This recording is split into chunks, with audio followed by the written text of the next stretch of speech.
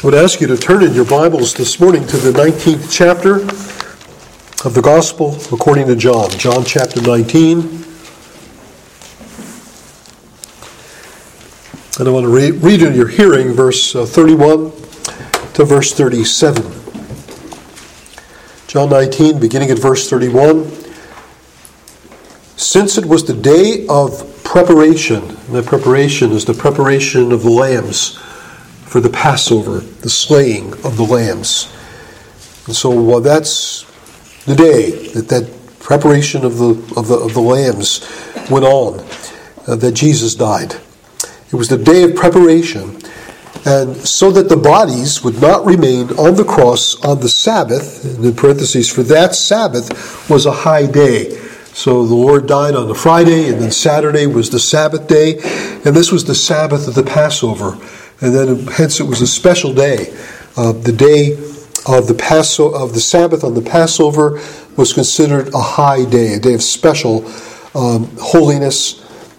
So the Jews then, that is the Jewish leaders, asked Pilate that that is the crucified men on the cross, their legs might be broken and that they might be taken away.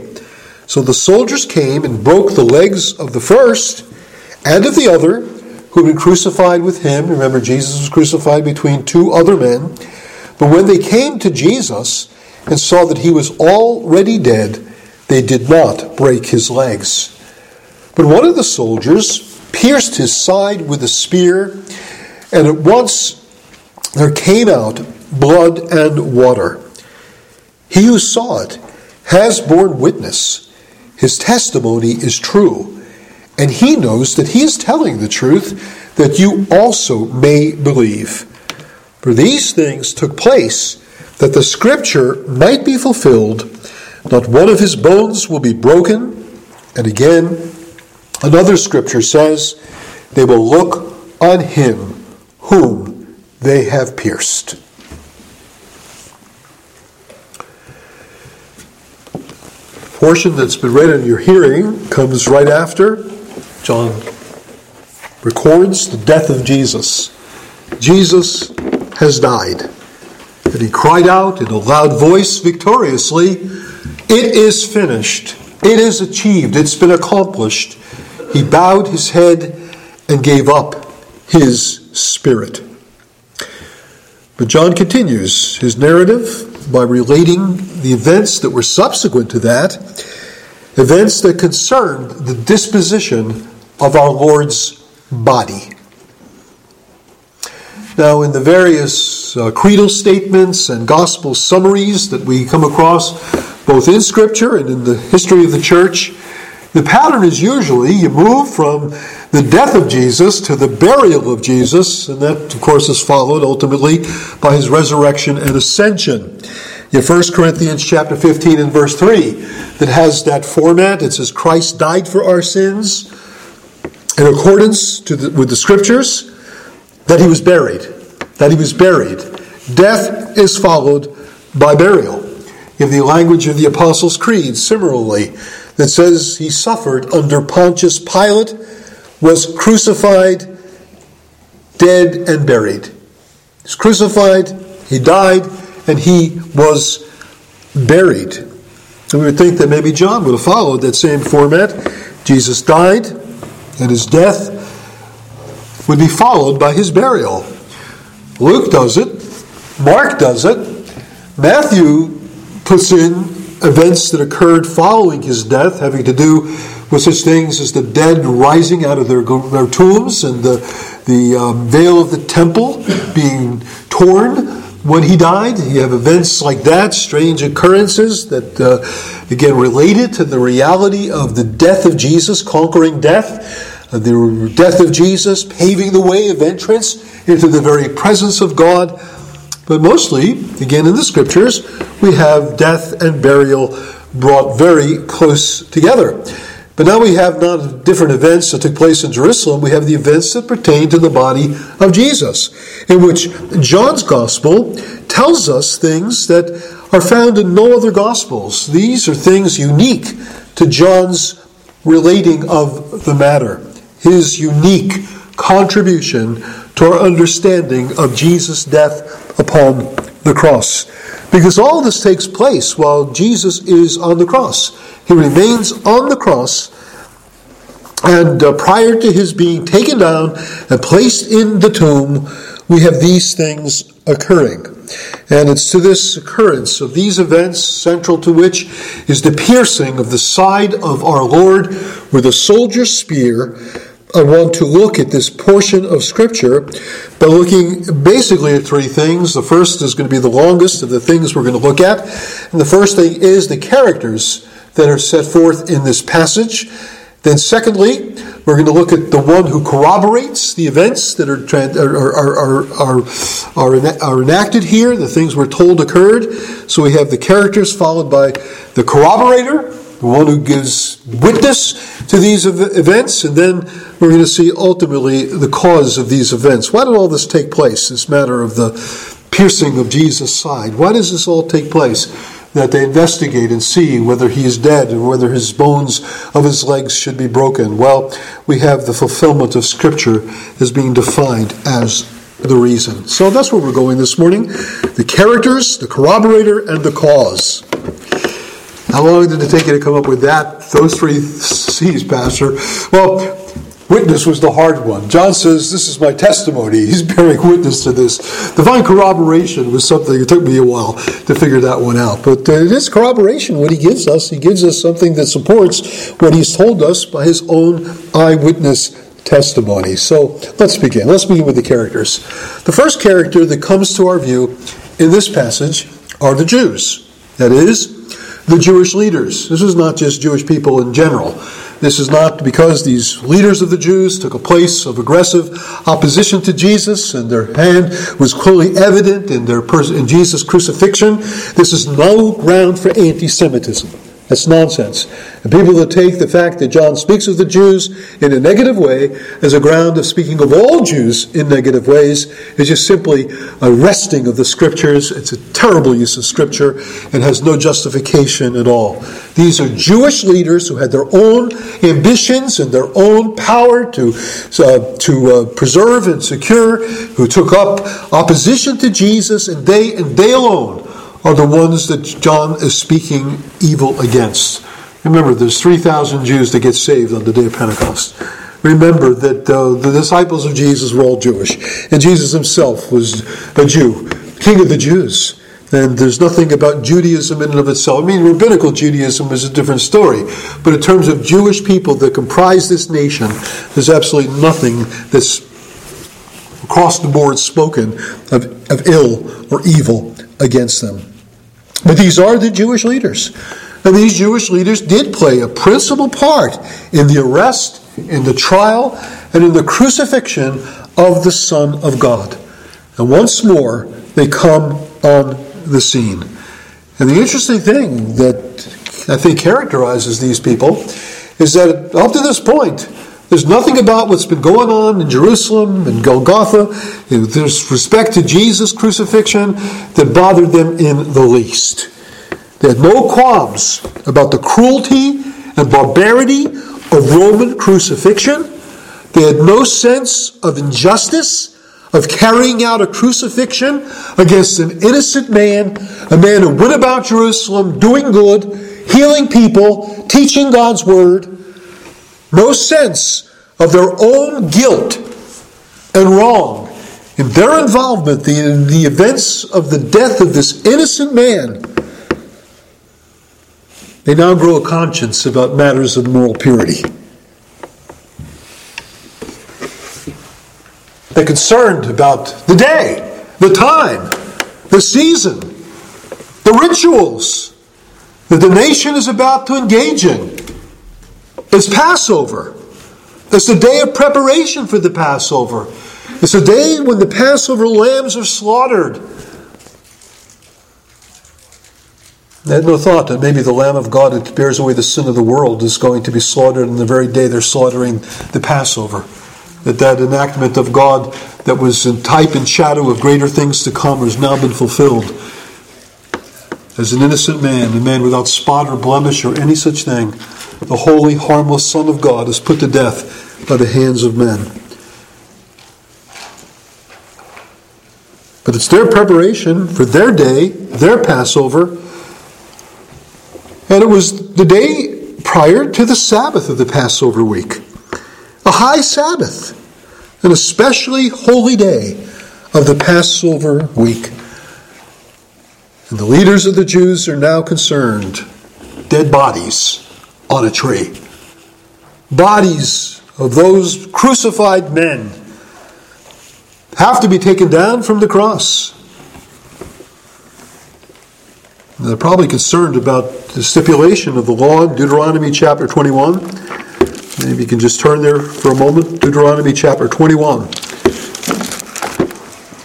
This is a passage that Paul makes use of in terms of understanding the nature of Jesus' death in Galatians chapter 3.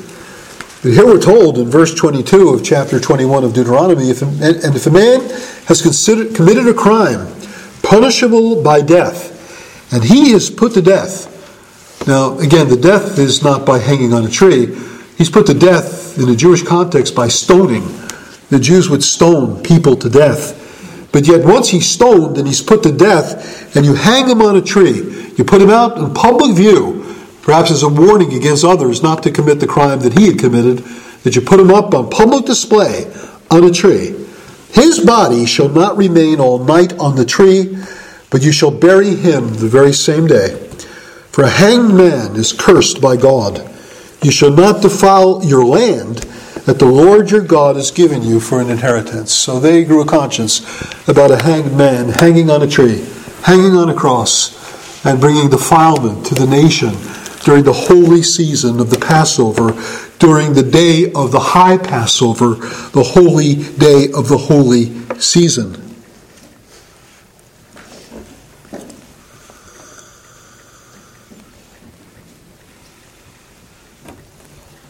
They're concerned about ritual. And I think there's a contrast between how John views this scene and how the Jewish leaders viewed this scene. John's concern is these events are occurring that Scripture may be fulfilled. And their concern is not Scripture. Their concern is really a misuse of Scripture. It's just not the same. Because I think also there's another aspect of this. The Deuteronomy passage had some involvement in their thought thinking, but I think also later traditions, later rabbinical texts and interpretations also had some very superstitious notions about what a dead person on a tree overnight might bring in terms of curses, in terms of how they expanded upon the biblical teaching. And I don't think the principal concern of these men really would have been ultimately God and His law. But the principal, because if they were concerned about God and His law, they'd be concerned about justice. They'd be concerned about compassion. They'd be concerned about a host of other things that just didn't inform their view of life, their view of leadership, their view of what their responsibilities were before God as leaders of the nation. They're concerned with their own traditions, their own religious sensibilities, formed by their traditions. And that leads them to go to Pilate and ask that the legs of these dead men upon the cross, these men dying upon the cross, that their legs might be broken and their bodies might be removed. I think that's important. I met with a guy earlier this week who attends a Messianic congregation. And I don't have anything against they're not enemies, they're friends. But when I'm from a Jewish background myself, grew up in New York in a Jewish family, and I didn't hear much of the gospel and didn't have much in the way of the Jewish education. I was an American Jew. And when God saved me, He saved me really not so much out of Judaism, but just out of an American mindset. He saved me out of sort of a hippie, late 60s mindset, out of a drug culture, out of a culture of certain views of politics and certain views of life. And He brought me to the knowledge of His grace in Christ. And I'm beginning as a Christian to learn a new creation, to learn a new way of life, a new way of understanding. And I met Messianic Christians, and they're lovely people. They have zeal for God's glory, for the furtherance of God's kingdom, and yet they have also a paramount concern that Jewish people, particularly in America, would not lose their Jewish identity. And I got bombarded with a lot of that, and folks, I didn't understand what they were even talking about. Because number one, I'm an American, and I didn't have a Jewish identity. And to begin to foist an identity that I had just because my parents were nominal Jews, that I would be as a Christian something other than the New Covenant Christian, but that I would make more of the Jewish ceremonies and the Jewish rituals and Jewish things. See, much of that today is formed not so much by Old Testament teaching. I mean, part of it is formed by Old Testament teaching. But much about modern-day Judaism is formed by rabbinical tradition. What is modern Judaism is not Old Testament religion. There's Mishnahs, there's Targums, there's a whole bunch of rabbinical writings that stand in interpretation of what the Scriptures teach. And they stand, a lot of them, in opposition to what the Scriptures teach. I remember having my teeth worked on by a Jewish dentist, the guy with the skull cap, and we got talking about religion. I told him I was a pastor, and we began to talk about the Bible. And I asked him the simple question, that why would the rabbis think it's proper to avoid mixing meat with milk when Abraham served such a meal to the angels in Genesis 19? And I found out he had a rabbi's answer. I guess somewhere a rabbi commented on that. And in order to preserve a tradition that really, on the face of things, stands against what the Scriptures say that Abraham did. And he said, well, obviously, what Abraham did then is he served the meal, beginning with the meat, and then he waited a few hours, digestion took place, and then he brought out the milk that followed. Well, okay. But why would you even go there? You're looking to remain consistent, not with Scripture, but you're looking to remain consistent with a tradition, with an idea that came much, much later. And that's what so much of modern Judaism is involved in. And these were men who were not so much concerned with what Scripture taught them and what they were supposed to be in the sight of God, in the light of His Word. They were seeking their own glory. They were seeking the glory that comes from men, Jesus tells us in chapter 5. They were seeking their own things, not the things of the living God. And so much of their concern for their own ritual was a concern that was rooted more in superstition than it was concerned in the teaching of God's Word. Anyway, whatever it was that motivated them, now in their minds, bodies can't stay on the cross. They must be taken down. And so they go to Pilate, and they ask Pilate that the legs of these men might be broken. Now that would be a mercy. Certainly, if you're being crucified upon the cross, it would be hours and days before you would die. And then oftentimes what would happen, and the Romans delighted in this, the Romans delighted in this kind of torture, in which people that hung on the cross day by day would find that, especially in the nights, the wild beasts would come and they would begin to chew upon their feet. And they couldn't get much higher than that, and the birds would come and begin to pick at them.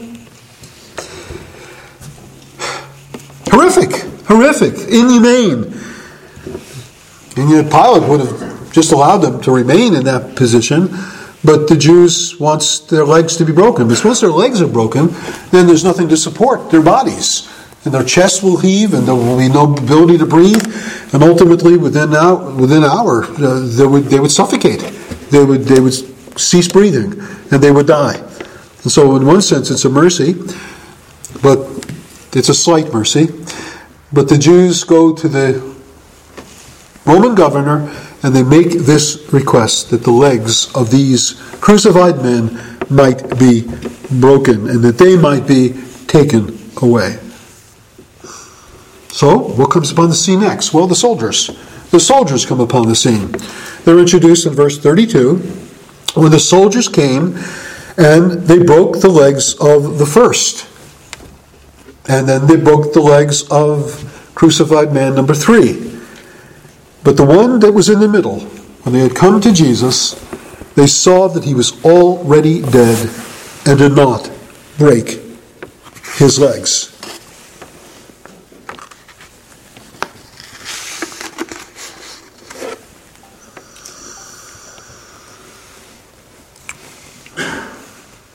With Jesus alone, his body, though twisted, though marred, though every bone out of joint, yet no bone was broken. The bones of his body remained whole. Once they see that, maybe they're thinking, maybe he's just unconscious. Maybe he just fainted. Maybe he just is sleeping. Let's make sure this is death and death indeed. And so we come to one of these soldiers, an unidentified man, and he takes a spear. And he takes the spear and pierces the side of Jesus with his spear. Didn't just poke at him. He took the spear and he heaved it through, or he thrust it through, but with an act of violence against the body of Jesus, he takes his spear and he pierces his side with his spear. He's going to ensure this man indeed is dead. So what we find is that through this, Jesus' death is confirmed. A death had truly taken place. I remember back in the 60s, there was something of a furor that came about by the publication of a book called The Passover Plot, was its name. Anybody remember that besides me? Some of you remember the Passover Plot. And the Passover Plot was a book that contended that Jesus hadn't really died. He just swooned, he just went unconscious, and later on they took him down from the cross and they resuscitated him. And John's telling us that simply didn't happen. That simply couldn't happen. Because it wasn't just nails were driven through his hands and through his feet, but a sword was thrust through his side. There was another wound, and it was a major wound. If you had a spear thrust into your side in such a way that it produced both blood and water, it may well have been that the heart was pierced. It may well have been that vital organs were pierced in order to produce this. Now, I don't know the medical reasons that when the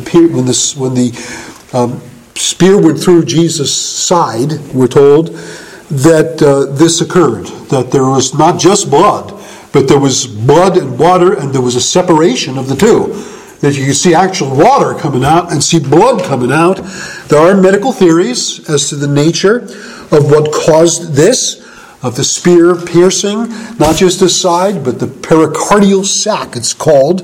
And it would result in something like this, that there would be water that would be contained in the sac, and that would be emitted along with the blood. Others suggest that there was water that gathered in his lungs and ribs as a result of dehydration and crucifixion, and that there was a lower membrane that was pierced by the spear, and that would happen. Lots of ideas are out there, folks. They abound. I'm not a medical man. I'm not a doctor. I don't know the legitimacy of any of these speculations. I'm a preacher. I'm not an expert on medical explanations of what happens when physical trauma takes place. Lots of books are out there. You can read them. But I do believe John's presentation of this event in his mind had not just medical reasons. Not just to say, well, a death took place and we ought to see the fact that he died, it was a true death. It does that, without question. Nothing like what Jesus' body experience would have kept him from dying. Not just the result of the infection, although that would have taken days to do, but there would have been no blood-water mix if his body was not already expired. And recently expired. Not enough time for the blood to coagulate or anything like that to have taken place, but yet a death had in fact taken place. But I think John wants us to see more in this.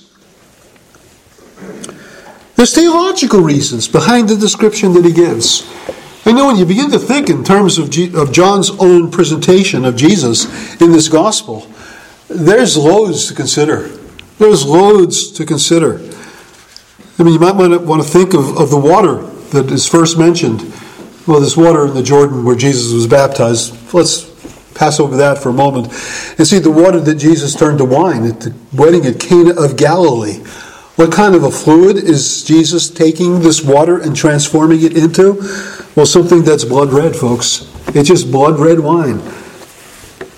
Again, I'm not certain. I was thinking maybe there's some correlation to the fact that the waters of the Nile, that were clear water, would turn blood red when the Exodus took place. Perhaps there's some implications that arise out of that. But water, spirit, and blood are three realities that run consistently through John's account of the life, death, and achievement of the Lord Jesus Christ. You have the water and the spirit that are mentioned in chapter 3 with respect to the new birth, except a man be born of water and of the spirit, he cannot see nor enter the kingdom of God. We have the water and spirit that's mentioned with reference to the woman at the well, when Jesus said, if you knew the gift of God and he whom you were speaking to, you would have asked and he would have given you living water. That's also in a connection where Jesus explains to this woman to whom he offers living water of God's commitment to have a people that will worship him in spirit and in truth. You have the Feast of Tabernacles, the great day of the feast, Jesus rising and declaring that if any man thirst, let him come to me, and out of his heart will flow rivers of living water. And this he said, speaking of the Spirit. And then we have the statement in John 5 and verse 6. And this is why I want to just mention water, spirit, and blood as realities that are there in John's gospel that seem to be related to one another because John himself brings them together in a passage found in the first letter. 1 John chapter 5 and verse 6. And you see how this accords with John's own statement that he's the testifier of these things. He's standing forth to testify that these things are true. 1 John chapter 5 and verse 6. And again, this is a letter that's written that the reader would be confirmed in the knowledge that through Jesus, eternal life is given, that they would know the Lord, they would know they have eternal life through him. It says of verse 6, this is he. Who is he? Well, verse 5. Who is it that overcomes the world except the one who believes that Jesus is the Son of God? This is he, Jesus the Son of God, who came by water and blood, Jesus Christ. He came by water and by blood. Now the water sometimes is viewed as the waters of birth. I don't think so, but maybe. But it certainly is the reality that he came and he shares with our blood. He's a partaker of flesh and blood, as the writer to the Hebrews says. He comes into the world. Perhaps when you think of water and blood, it may well be that the water that's being described is his baptismal water, and the blood is the blood of his crucifixion. So it may be that John's describing he that came, beginning his ministry through his baptism at the Jordan, to culminating his ministry in his crucifixion upon the cross. This is Jesus. This is Jesus in the fullness of his life and ministry, beginning with his baptism, ending in his crucifixion. He came by water, he came by blood, and the Spirit is the one who testifies, because the Spirit is the truth. For there are three that testify, the Spirit and the water and the blood, and these three agree. John's telling us these are three factors that are central to our faith as God's people. The necessity of the Spirit who comes to bear witness to the reality of the water and the blood, the Jesus who came by baptismal water, the Jesus who dies in crucifixion blood, and who points to the reality of the Spirit's coming all through the narrative, and that these are the three things that do agree.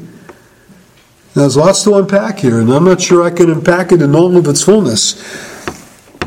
But it does seem to me that what John's telling us is the fact that in the death of Jesus, water and blood emit from his body.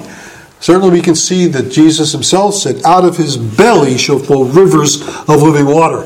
Maybe something of a literal appearance of that. Out of his own body, living water proceeds. Water that emits. And the one who said, I will give you living water, is the one who has from his own body water that emits, picturing the reality of that living water that he promised. But certainly the blood is the blood of the Passover lamb. It's the blood of the atonement. It's the blood that causes our sins to be pardoned, that causes the angel of death to pass over us. So it's the picture of Jesus in his death upon the cross, dying for us, accomplishing eternal redemption, accomplishing atonement, accomplishing and achieving the liberation of God's people through His dying for them. Again, the night of the Passover, the Jews took the lamb, they took the blood, they put it on the doors and the door jambs of the houses, so that the angel of death would pass over them.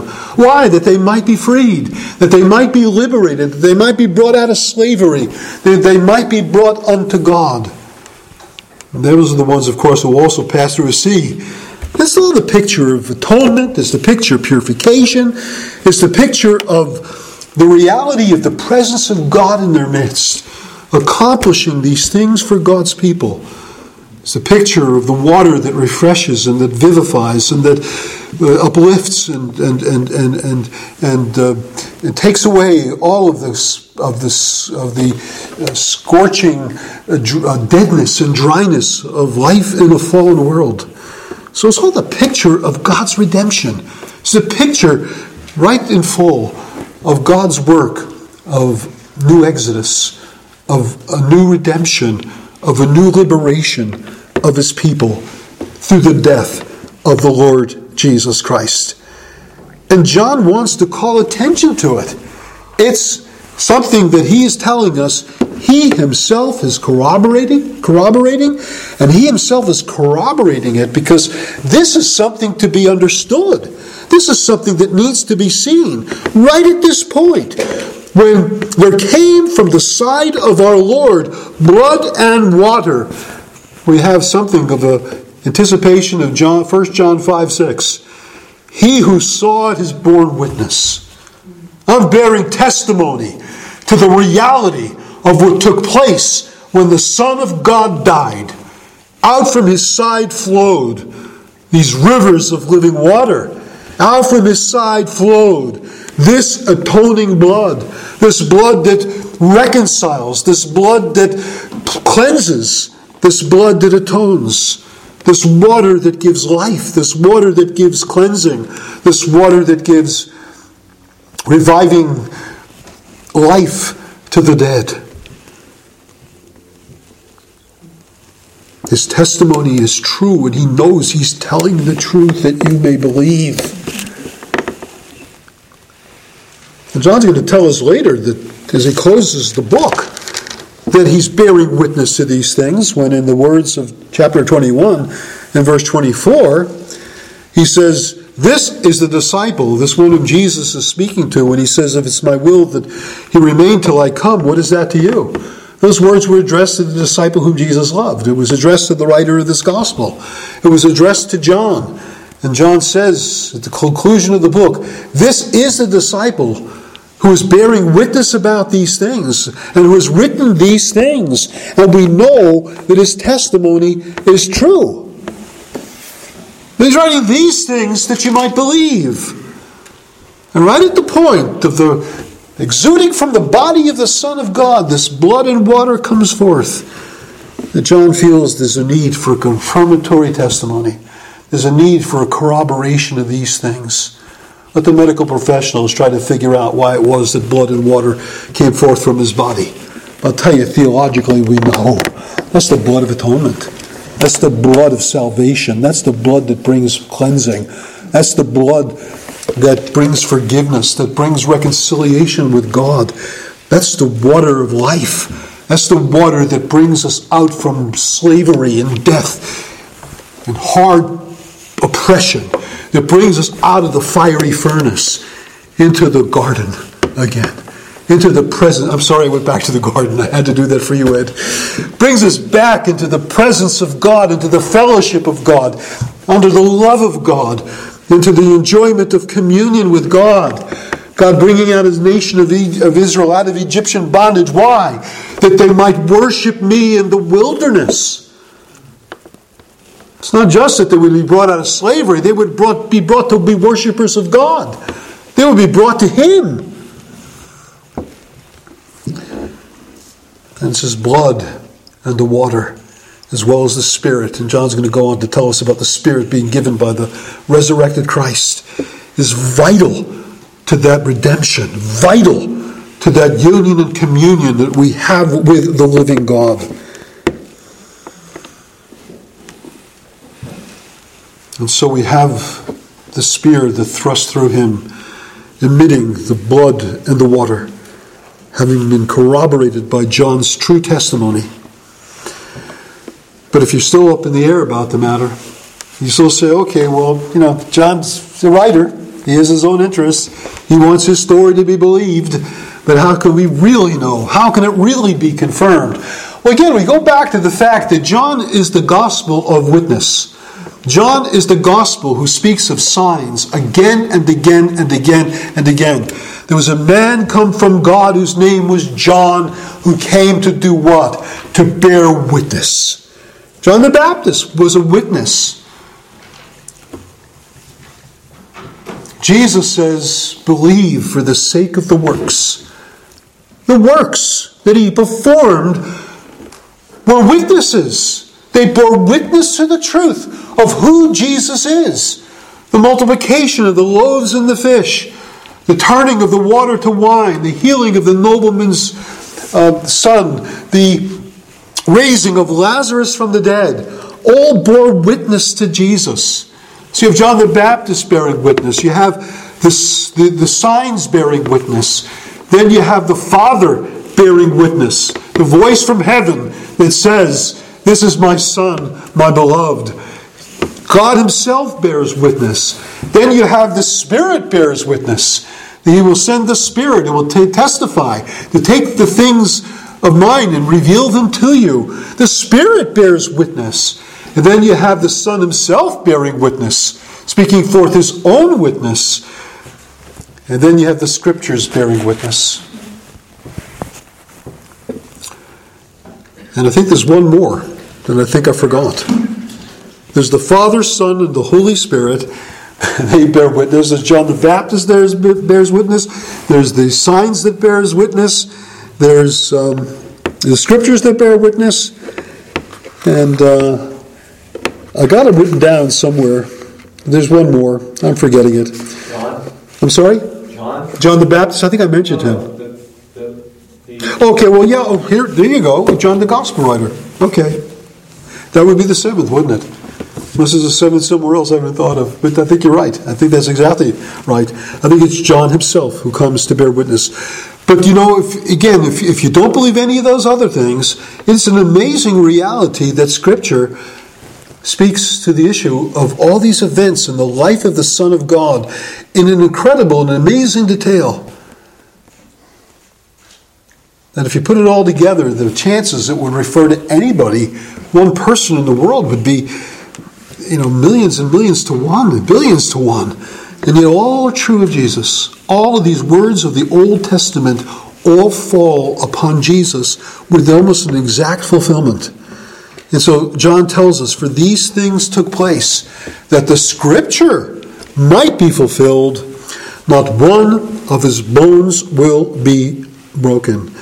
Now, there may be some reference in Psalm 34 to the fact that one who is afflicted, who is often viewed as a messianic figure in the Psalms, and it's said that his bones are not broken.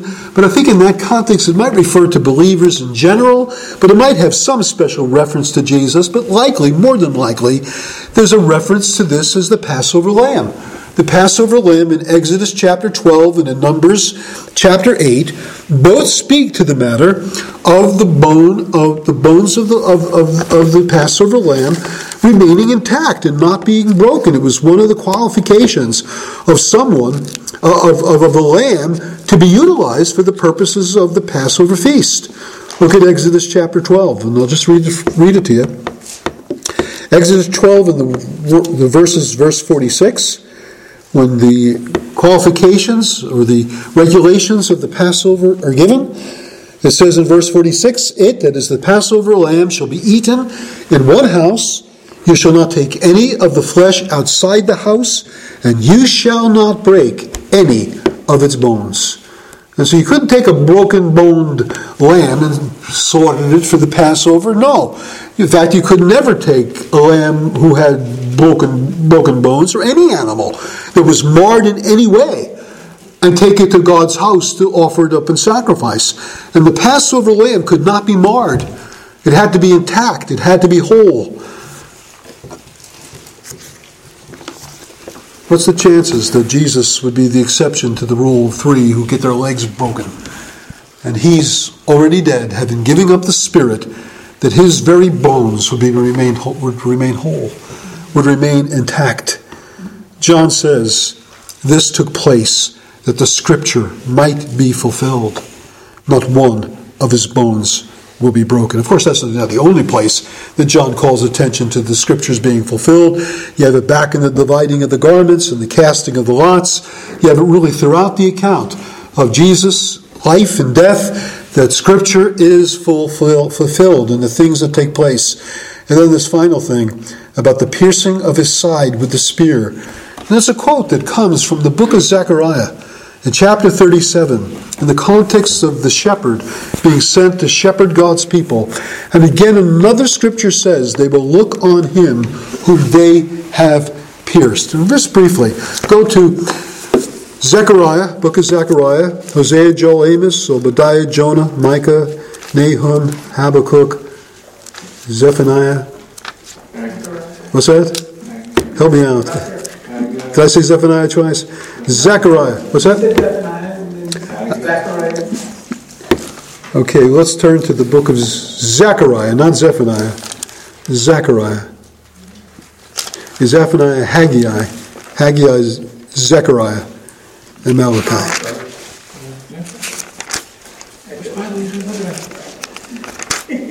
And there's a song Jan made up, I'll teach it to you, to remember the minor prophets. But here, in chapter 12 and verse 10, it says, I will pour out on the house of David and on the inhabitants of Jerusalem a spirit of grace and pleas for mercy, so that they will look on me, on him whom they have pierced, and they shall mourn for him as one mourns for an only child, and weep bitterly over him as one weeps over a firstborn. And I'd love to spend an hour just looking over the titles that are given to Jesus as the only child, the only begotten, the firstborn of God. Of the fact that this matter of the piercing of the Son of God comes in the context of the giving of the Holy Spirit, pouring out upon the inhabitants of Jerusalem a spirit of grace and of supplication.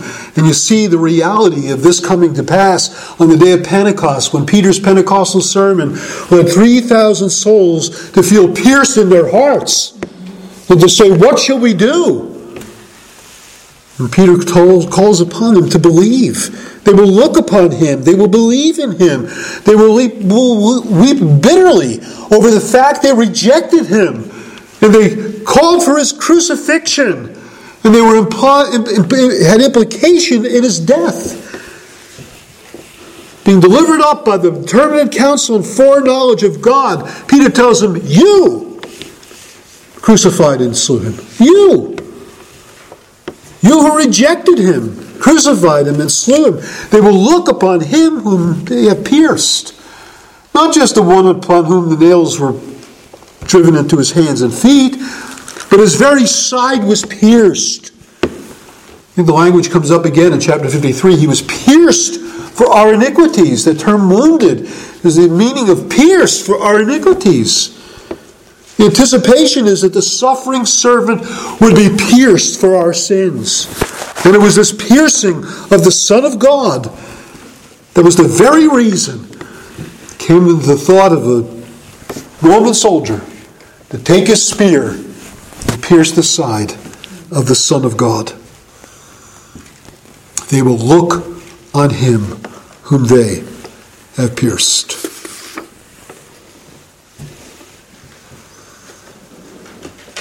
Folks, that needs to clinch the deal. I mean, it clinches it for me. I hope it does for you. That this death was an atoning death. That this death was not for his own guilt. This death was for others. And all this took place in fulfillment of the Scriptures that spoke of the one who would come to be pierced for our sins and our transgressions. Well, I'll have some Applications. I've taken a lot of time this morning. I apologize. I'll try to be brief with the applications, but simply this. I got a word of warning, a word of mourning, and a word of learning, okay? Really quick. First of all, a warning. We live in a world today, and it's flowed into the Christian church, where there is, in my estimation, something of a growing glorification of cruelty and ruthlessness.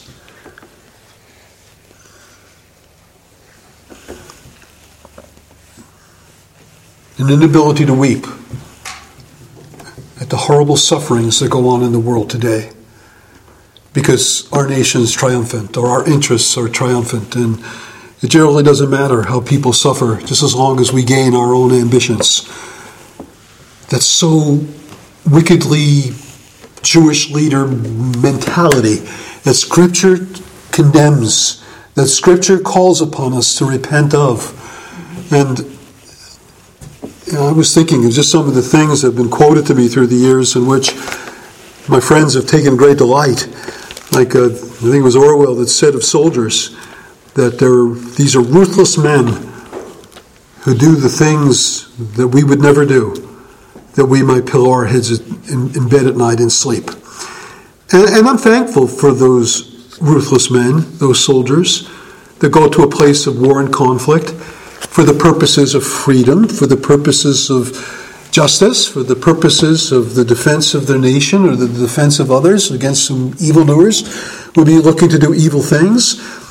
But ruthlessness for its own sake, or ruthlessness for the sake of just living in conditions where we don't have hostilities and we don't have war, and just saying that we need to treat other people like a bunch of garbage and like a bunch of hostile enemies that we have no love for and we have no interest in. And we just divide the world very cleverly and clearly between those who are to love, those like us, and those who are to hate everybody else. And that sort of mentality is condemned in the Word of God. I was sharing this with some brethren at lunch the other morning, and I'm just going to read it to you. It says in Proverbs 11, in verse 16, it says this. It says, "A gracious woman gets honor. Ruthless men get riches." They get riches when they're ruthless. They get what they want. They get it by power. They get it by force. They get it by violence. But they don't get honor. They get riches. It goes on to say, "A man who is kind benefits himself. A cruel man hurts himself." Again, that ruthless, violent person who thinks he's benefiting himself because he's getting riches, Proverbs says no. It's the kind man who benefits himself. You think you're benefiting yourself because you're getting riches?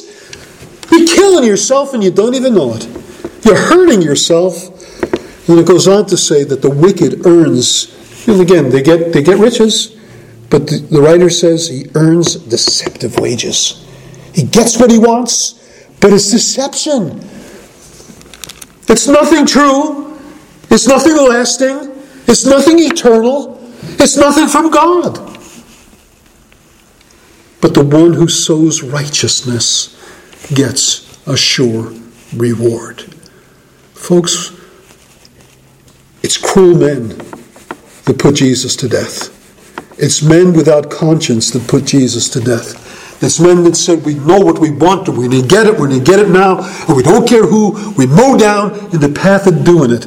Those are no models for you and I as the people of God, even when there are people who are doing it in a good cause. The end does not justify the means.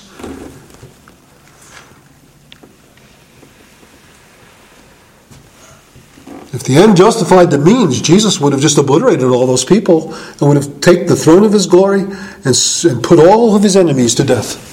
But he goes and he dies. He gives his life a ransom for many. He dies that others might live. He dies that a multitude that no man can number from every kindred, tongue, and tribe should be gathered together unto God in not power, but in love, in righteousness, and in truth, with lasting rewards and not deceptive wages. of getting God's blessings God's way, and not by the way of our own self-aggrandizement, our own self-will, our own self-achievement. And then the next thing is that these heartless, cruel, and merciless people should have been the mourners. And again, what does Zechariah tell us? When they behold the one that they've pierced, what will they do? They will mourn. When the Holy Spirit is given to those that crucified the Son of God, what will be the result? They will mourn. The heartless and the ruthless will be brought humbled before the mighty hand of God, and they will bow their hearts and bow their knees and confess their sins. And the greatest regret of their lives would be they had any form of implication in the persecution of others, in the heartless, cruel treatment of others. It's so interesting. When Paul thinks of his life as a sinner and a transgressor, and he tells in the book of Timothy that this is a faithful saying, worthy of all acceptation, that Christ Jesus came into the world to save sinners, of whom I am chief. He's talking about what? He persecuted the church of God. He murdered Christians, and he came to mourn that. And it was a long-lasting mourning. And then the final thing is the learning that Jesus is the Passover sacrificed for us. It's his blood that causes the judgment to pass over us, that leads us to the sea, where freedom lies, where liberation comes, where union with God in worship and service becomes the reality in a context of covenant love and covenant loyalty, that we come to turn from tears to joy, from sadness to gladness, from mourning to celebration, to standing at the sea, blessing and praising a victorious God. Well, folks, I've kept you long this morning. I apologize for doing it. I didn't think this sermon was going to be quite this long. But thank you for your patience. Let's pray together. Father, we're thankful for we consider these things, and we pray you give us understanding in them. As we ask this in Jesus' name, amen.